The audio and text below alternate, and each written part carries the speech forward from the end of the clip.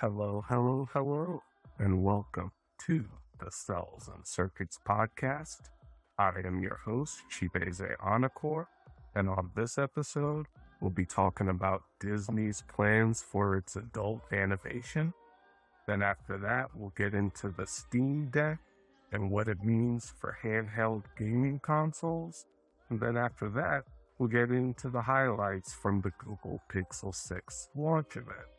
And without further ado, let's jump right into it. Alright, so first up, let's talk about Disney's plans for its adult animation. So, for those of you who don't know, Disney went from having no presence in comedic adult animation to being one of the biggest players in that space, thanks to the 21st Century Fox acquisition. And so now Disney owns shows like The Simpsons, Family Guy, Bob's Burgers, American Dad, King of the Hill, Futurama, Archer, and others. So that leads me to a day that many animation fans in the US probably know. And that's September 18th, 2021, which was a Saturday. That was the day that Adult Swim aired its final rerun of Family Guy, ending an 18-plus year run on the network. And that was probably one of the most notable syndication deals of all time. But, of course, now that Family Guy is owned by Disney, and Disney doesn't tend to share their properties with others, naturally, Family Guy left Adult Swim and is now on Disney's own networks. In fact, just 2 days later, on September 20th, then FXX, which is now owned by Disney thanks to that aforementioned acquisition, got the rights to the first 15 seasons of Family Guy, which were previously held by Adult Swim and TBS, along with King of the Hill and The Cleveland Show. And so, FX and Freeform, which are also Disney networks, have also been airing reruns of Family Guy as well, including the older seasons.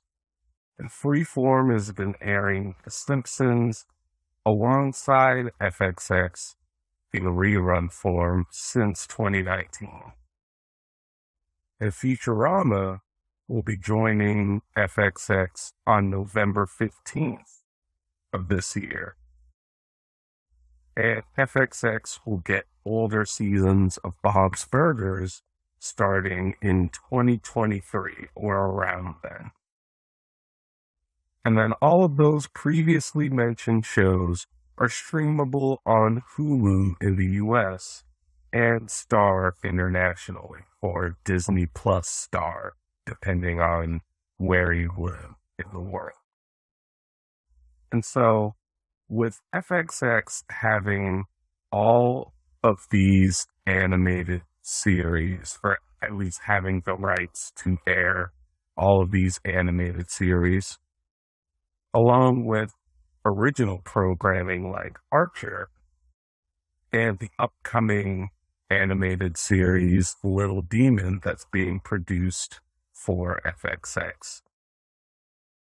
That is pretty much making FXX the definitive home, on cable at least, for Disney's most popular adult animation.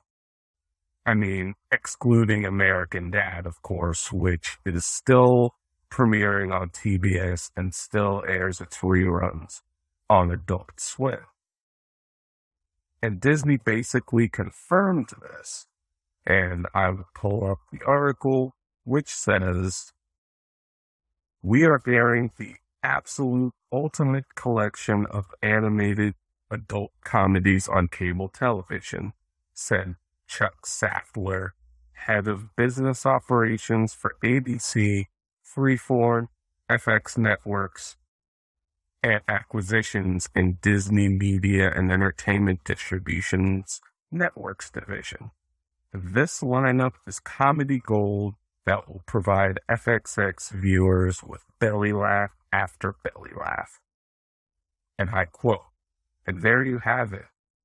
Disney basically confirmed that FXX is going to be the home, on cable at least, of its adult animation.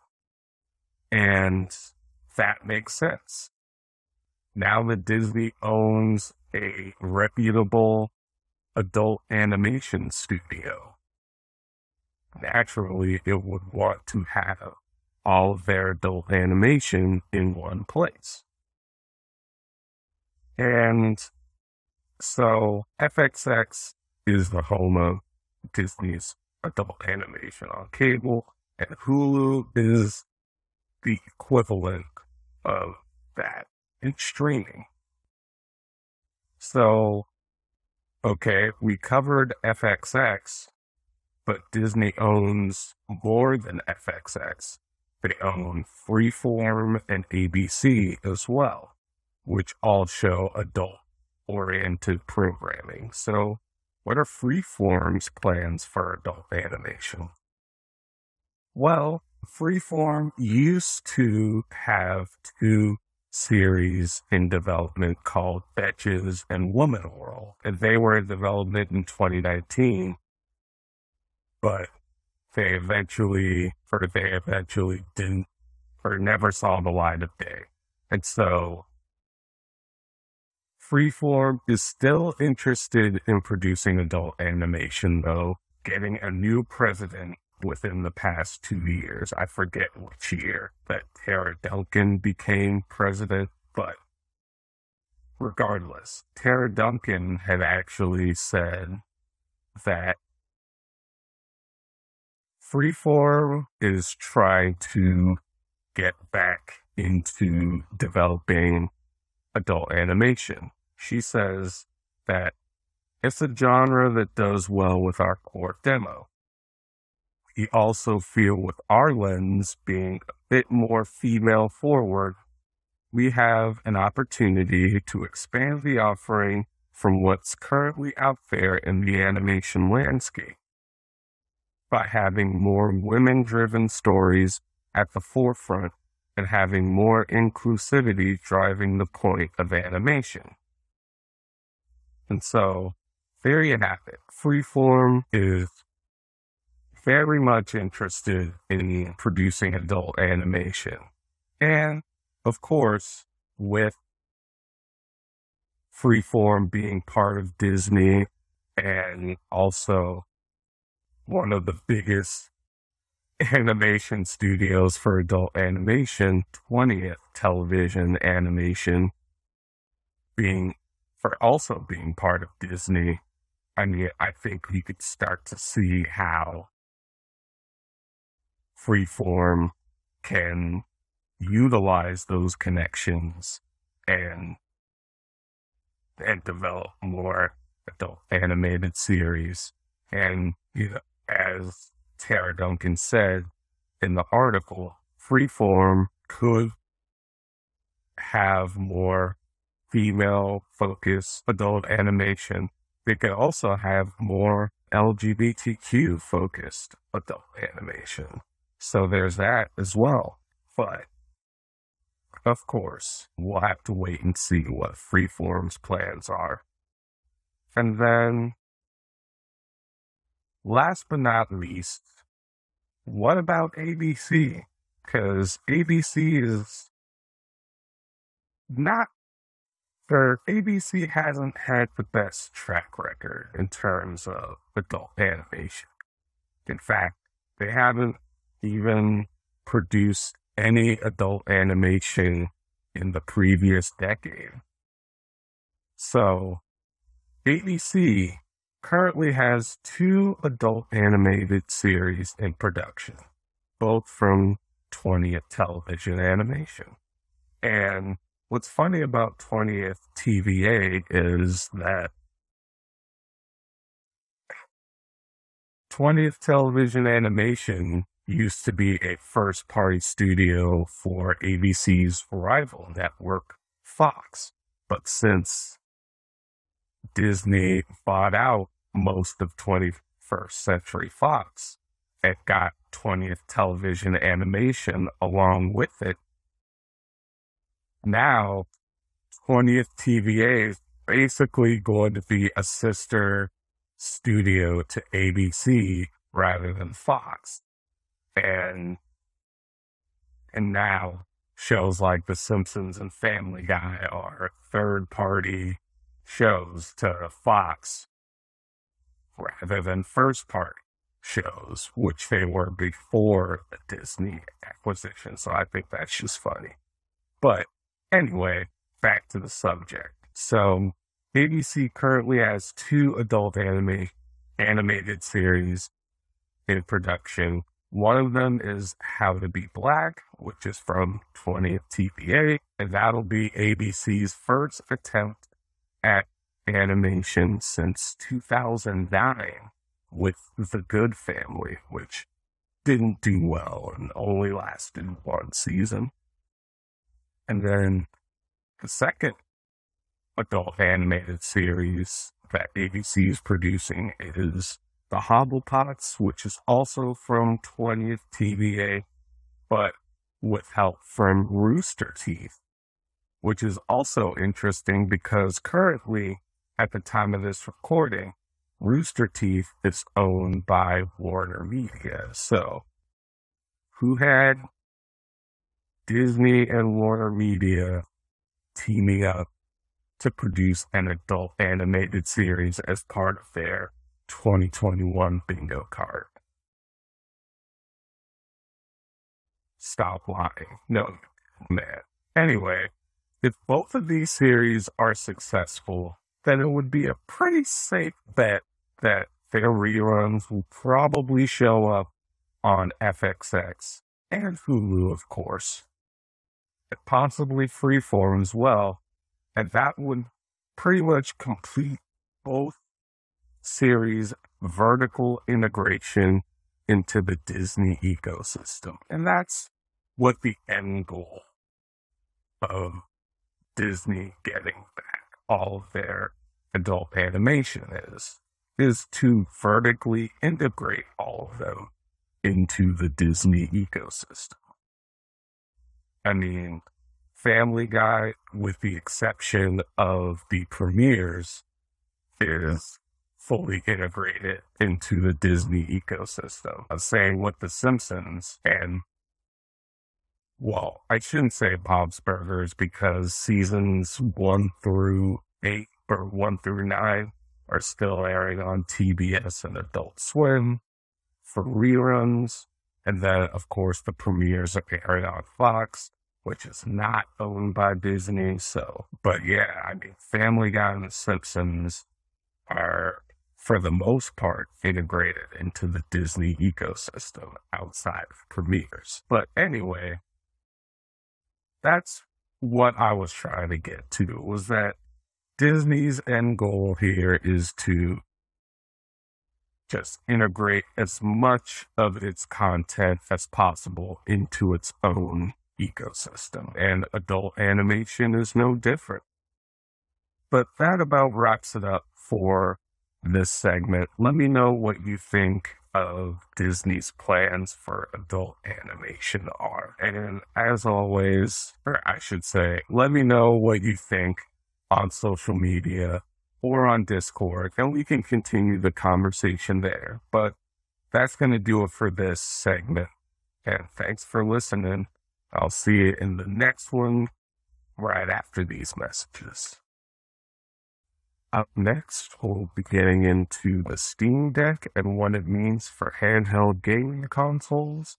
Then after that, We'll get into the highlights from the Google Pixel 6 launch event. The Cells and Circuits podcast will be right back. All right, welcome back. And now it's time to talk about the Steam Deck and what it means for handheld gaming consoles. So for those of you who don't know, Valve announced the Steam Deck the same day that pre-orders for the Nintendo Switch OLED model went live.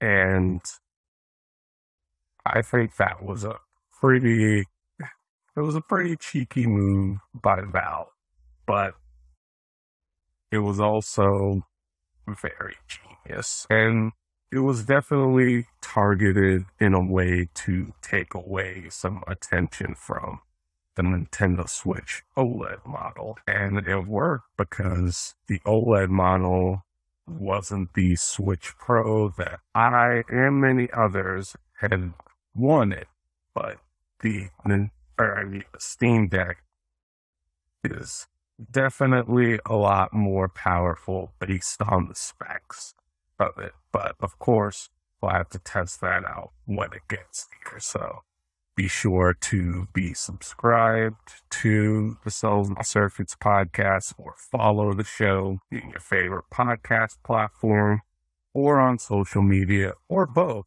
if you want to be aware of when that goes live. But anyway, I think that the Steam Deck is a pretty interesting little handheld console and PC hybrid that allows its users to play their entire Steam library on the go in handheld mode or docked to an external display, much like the Nintendo Switch is for Nintendo Switch games. And Steam Deck, like I said, is more powerful than the Nintendo Switch, but an interesting thing about it is it also runs SteamOS, which is based on Linux.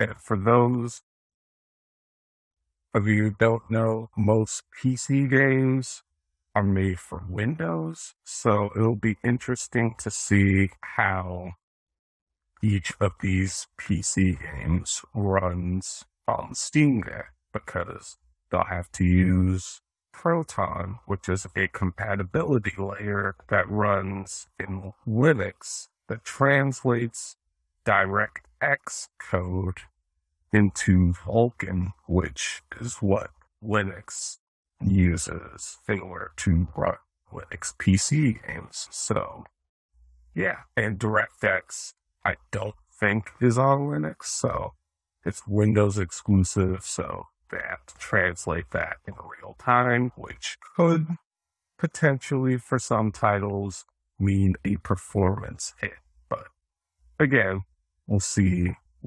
how that affects games once we get a Steam Deck here and testing it out. But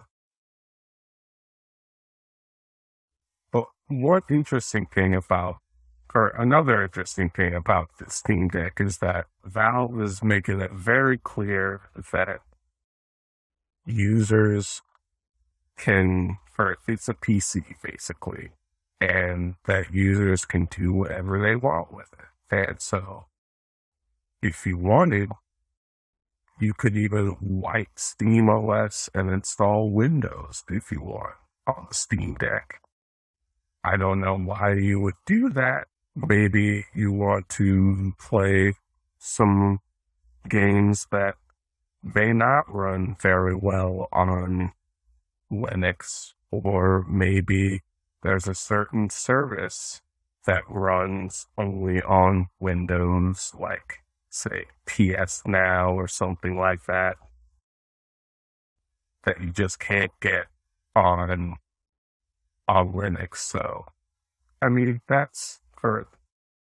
I guess both of those would be valid reasons to install Windows. Even though I wouldn't recommend doing that, nor would I do it myself. I mean, it's an option. And the Steam Deck is also compatible with USB-C hubs for docking, to external displays and charging and stuff like that. Could also, connect a keyboard and mouse, pretty much anything that a PC could do. And so now let's get into the pricing. So the Steam Deck starts at $399 US for the 64 gigabyte model, which that one in particular uses eMMC storage, which is slower than an SSD, which the other models have. We'll get to that in a second. And so it's $529 US for the 256 gigabyte model, which is an NVMe SSD, and then $649 for the 512 gigabyte model, which is also an NVMe SSD. So faster storage, meaning less load time or faster load times and stuff like that. So, and also, if you're trying to wipe SteamOS and install Windows on the Steam Deck, again, I don't know why you would do that, or would I recommend doing that, but, to each their own. I would say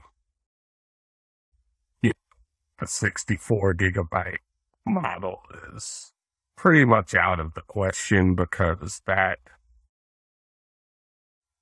would just not be a good experience for Windows. I think the OS itself would probably eat up all of the storage.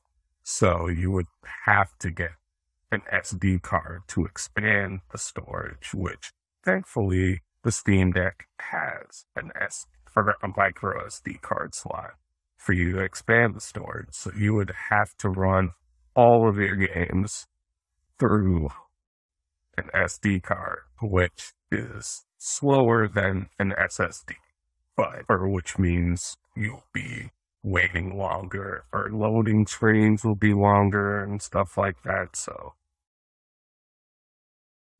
yeah, just a recommendation if you wanted to install Windows. Just don't get the 64 gigabyte model. And what's interesting about the pricing is that the Steam Deck is way cheaper than Windows-based handheld gaming PCs like the Aya Neo or the One X player or the GPD Wing devices, because Valve owns Steam, the PC game store, and so it can sell those Steam Decks at a loss, and it makes up for that loss in software sales, which Valve currently takes 30% of.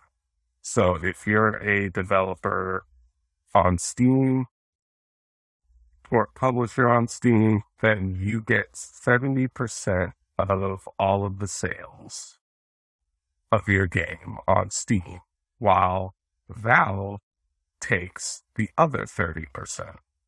So just to let you know, that's why the Steam Deck is so cheap compared to its Windows counterparts.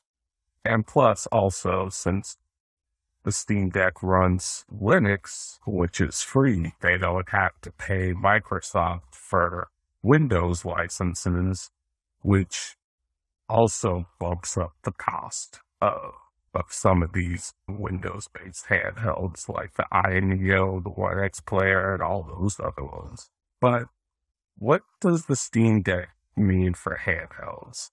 Because the Steam Deck, just based on the brand association alone with Valve, and Valve is making it itself, the Steam Deck is going to potentially be one of the most popular handheld gaming PCs ever.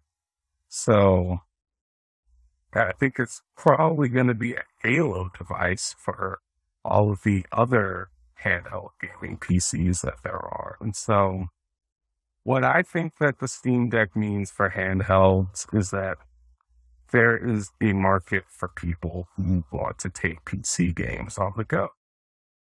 And of course, you can natively take PC games on the go, but there are also cloud gaming services that allow you to do that as well. Like I definitely wouldn't try to run something like a Cyberpunk 2077 natively on the Steam Deck. I would use a cloud gaming service like Google Stadia or NVIDIA GeForce Now in order to play that game.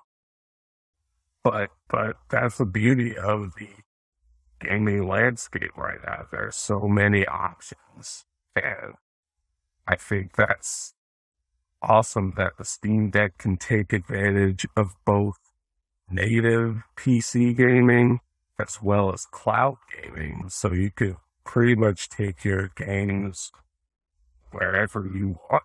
So I think that's awesome. Another thing that the Steam Deck means for handhelds is that there are definitely going to be more handhelds for specific needs. For example, mobile gaming, there are definitely going to be handhelds for that in the future, and cloud gaming as well, and maybe other types of gaming. And models like this are already in the works. For example, the Iron Odin is going to be coming out very soon. And full disclosure, I actually backed the Iron Odin project on Indiegogo.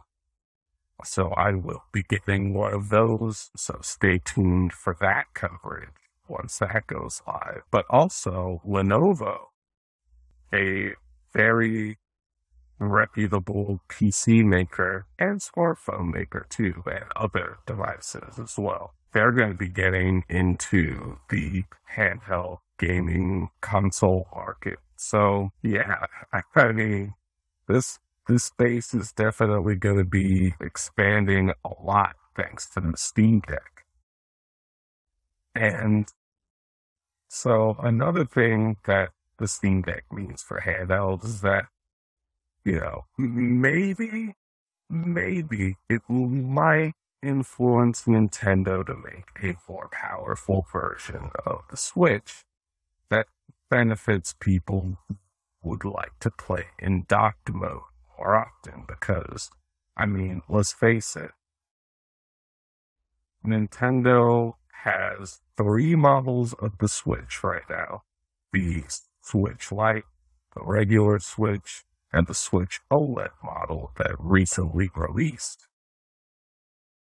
All 3 of those models of the Switch benefit people who like to play in handheld mode more than people who like to play in docked mode. Because I believe that at least for the regular Switch and the OLED model, because the Switch Lite can't docked to an external display at all, but the display can top out at 1080p once you dock the Switch to an external display, whereas 4K, which is 3840 by 2160, I believe is the resolution to that is starting to become the norm, especially with consoles like the PS5 and the Xbox Series X and S. Like 4K is starting to become the norm, and so Nintendo is already behind on that. So I think if the Steam Deck does well, it may influence Nintendo to try and keep up, and I think that's awesome because we all benefit from that, and competition is a good thing. Even though the Steam Deck may not be a direct competitor to the Nintendo Switch, I don't think Nintendo isn't watching what Valve is doing right now with the Steam Deck. So all in all, I think that the Steam Deck is definitely going to be good for the gaming industry. But let me know what you think of the Steam Deck and what it means for handheld gaming consoles. Are you going to be getting a Steam Deck? what will you be using it for? Will you be using it for native PC gaming? Will you be using it for cloud gaming? Or will you be using it for emulation? Let me know. Let me know on social media or on Discord, and we can continue the conversation there. But that's going to do it for this topic, and I'll catch you in the next one after these messages. Up next, we'll be getting into the highlights from the Google Pixel 6 launch event. The Cells and Circuits podcast will be right back. All right. So last, we're going to talk about the highlights from the Google Pixel 6 launch event. So, for those of you who don't know, Google just recently released their newest Pixel device, the Google Pixel 6. And I watched the launch event live, and I have some thoughts. But first, let's go over most of the things that Google had revealed at the launch event. So let's start with the design. There are 5 unique two-tone colors to the Pixel 6 and Pixel 6 Pro. There are 2 models this year, unlike last year, where there was only 1. But the Pixel 6 has sort of seafoam and kind of coral, and then the Pixel 6 Pro has cloudy white and sort of sunny. So all 4 of those are unique to each model of the Pixel, whereas they both share one color, which is stormy black. And then there's a camera bar at the back that spans the entire width of the phone if you're holding it vertically, which most people do. So it won't wobble on a table if you're laying it flat. It'll just be laying on an incline if you don't have a case on it. But for me, I'm going to put a case on it anyway. In fact, I've already ordered like 3 cases, 2 of which are already here, and 1 will be coming soon. So now I just gotta get the phone. But we'll get to that in a bit. And so then let's talk about the software. The software, it's running Android 12 out of the box, and it's the first phone to do so, as most Pixels usually are. And this year, with Android 12, it's getting the biggest design overhaul that Android has gotten in years, which is called the Material You design language. And what it does is it basically picks out colors from the background that you set for your phone, and it'll choose a primary color and an accent color. And so some of the Google apps that are pre-installed on the Pixel 6 and 6 Pro will just have those primary and accent colors as themes in the apps. So, like, for example, the phone app or the Gmail app or Google Messages, I believe Photos also has it. So there are a lot of first-party Google apps that have the Material You theming in them. And I think that's pretty awesome. It definitely makes your phone feel more like your own. And that's the whole idea, is that they want the phone, or since it's the most personal device that you have, to be more of a reflection of you. Hence the name of the design language, Material You.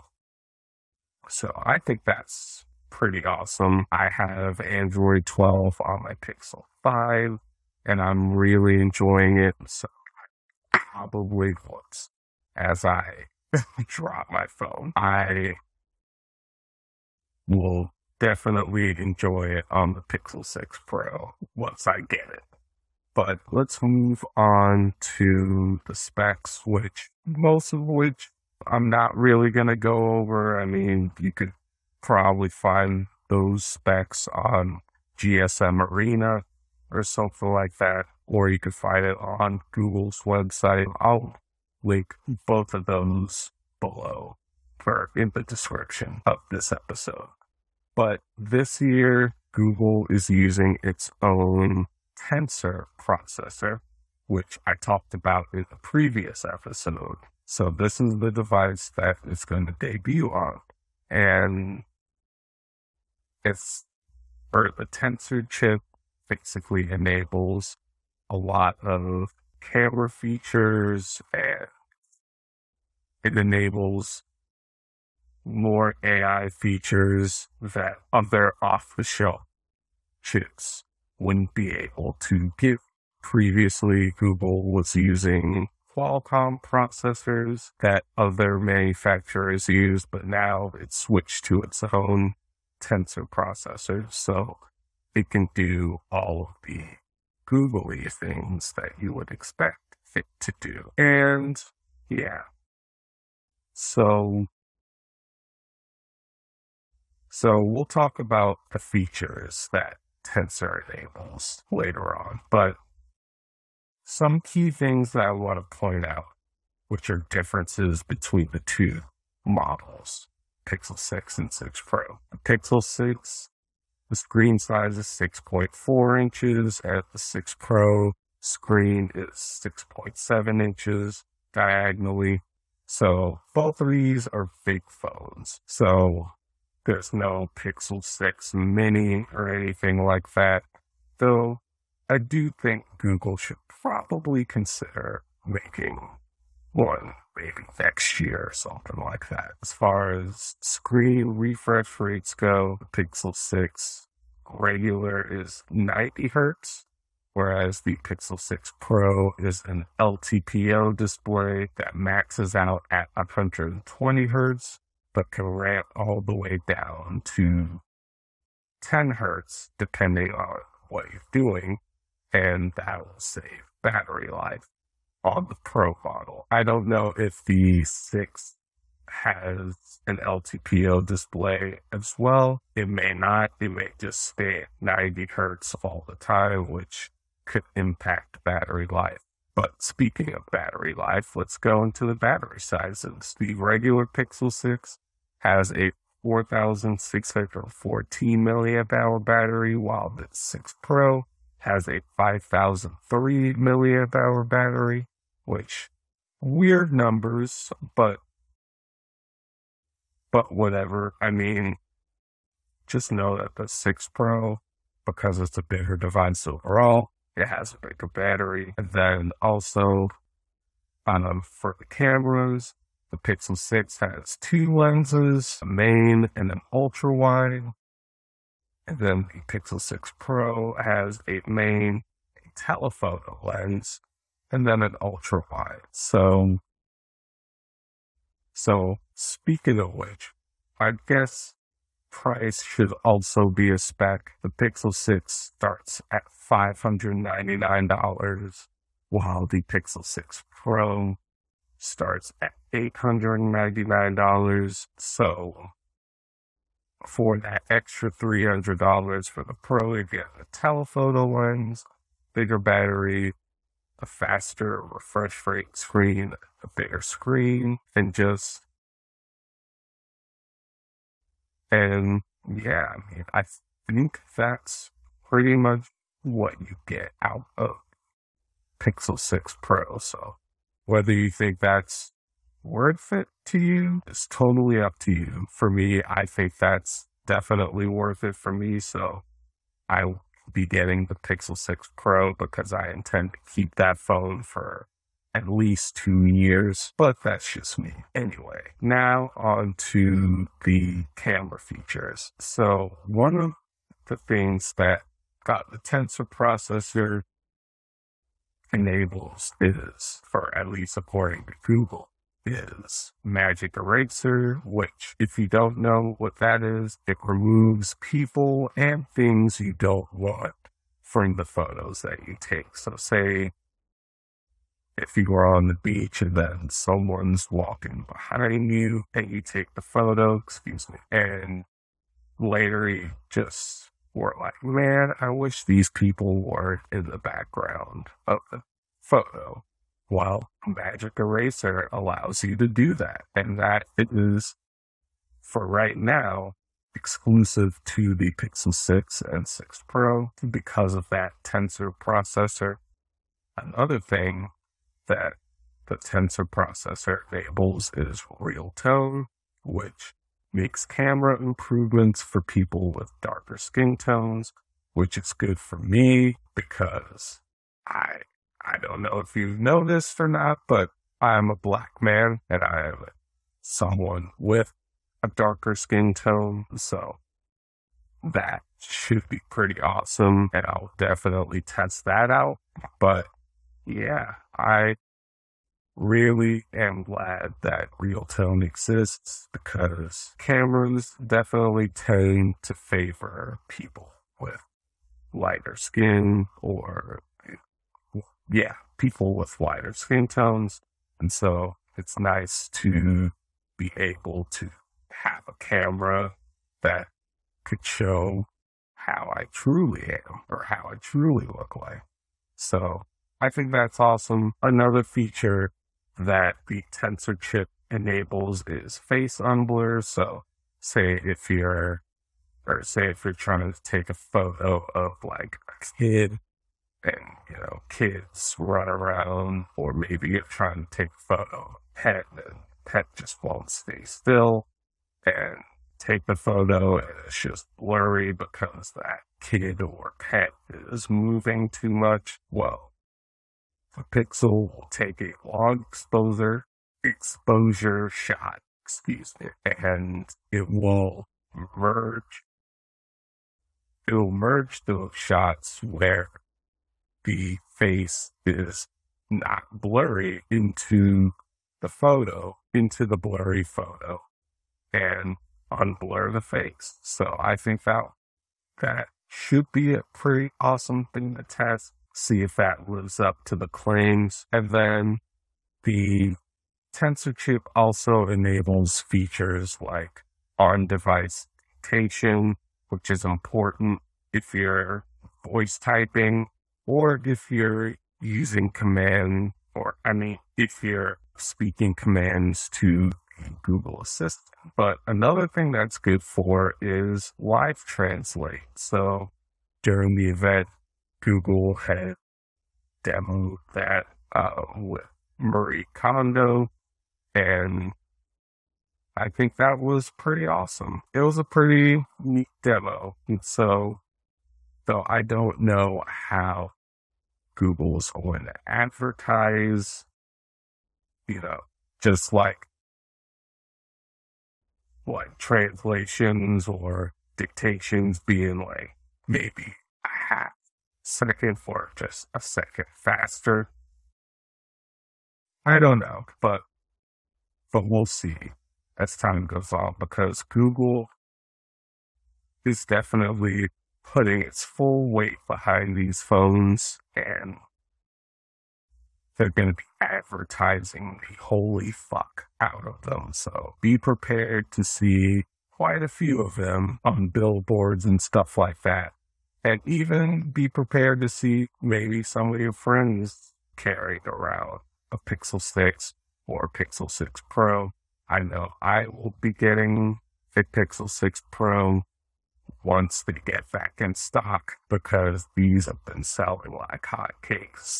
So wish me luck in getting the Pixel 6 Pro, and be sure to subscribe or follow the Cells and Circuits podcast to get my coverage on the Pixel 6 Pro once it arrives here, so I can tell you all about it from my experience. But yeah, these are basically the highlights of the Pixel 6 launch event. So let me know what you thought of the Pixel 6 launch event. you like it? Did you hate it? Did you think they could have done more with it? Let me know on social media or on Discord, and we can continue the conversation there. But that's going to wrap it up for this topic and this episode. Thanks for listening. Thank you so much for listening to the Cells and Circuits podcast, the place for tunes, tech, and where they intersect. Let me know what you think of any of the topics discussed on social media or on Discord via the Flow page link in the show notes. If you like this content, share it on social media and give it a review to help more people find it. If you want to see even more content just like this, consider supporting Cells and Circuits on Ko-fi or visiting the Cells and Circuits shop. The Cells and Circuits podcast was written, produced, and edited by me, Chibeze Onakor. Our intro, outro, and transition music was made by Tiffy3. That'll do it for this episode, so until next time, I'm Chibeze, signing off.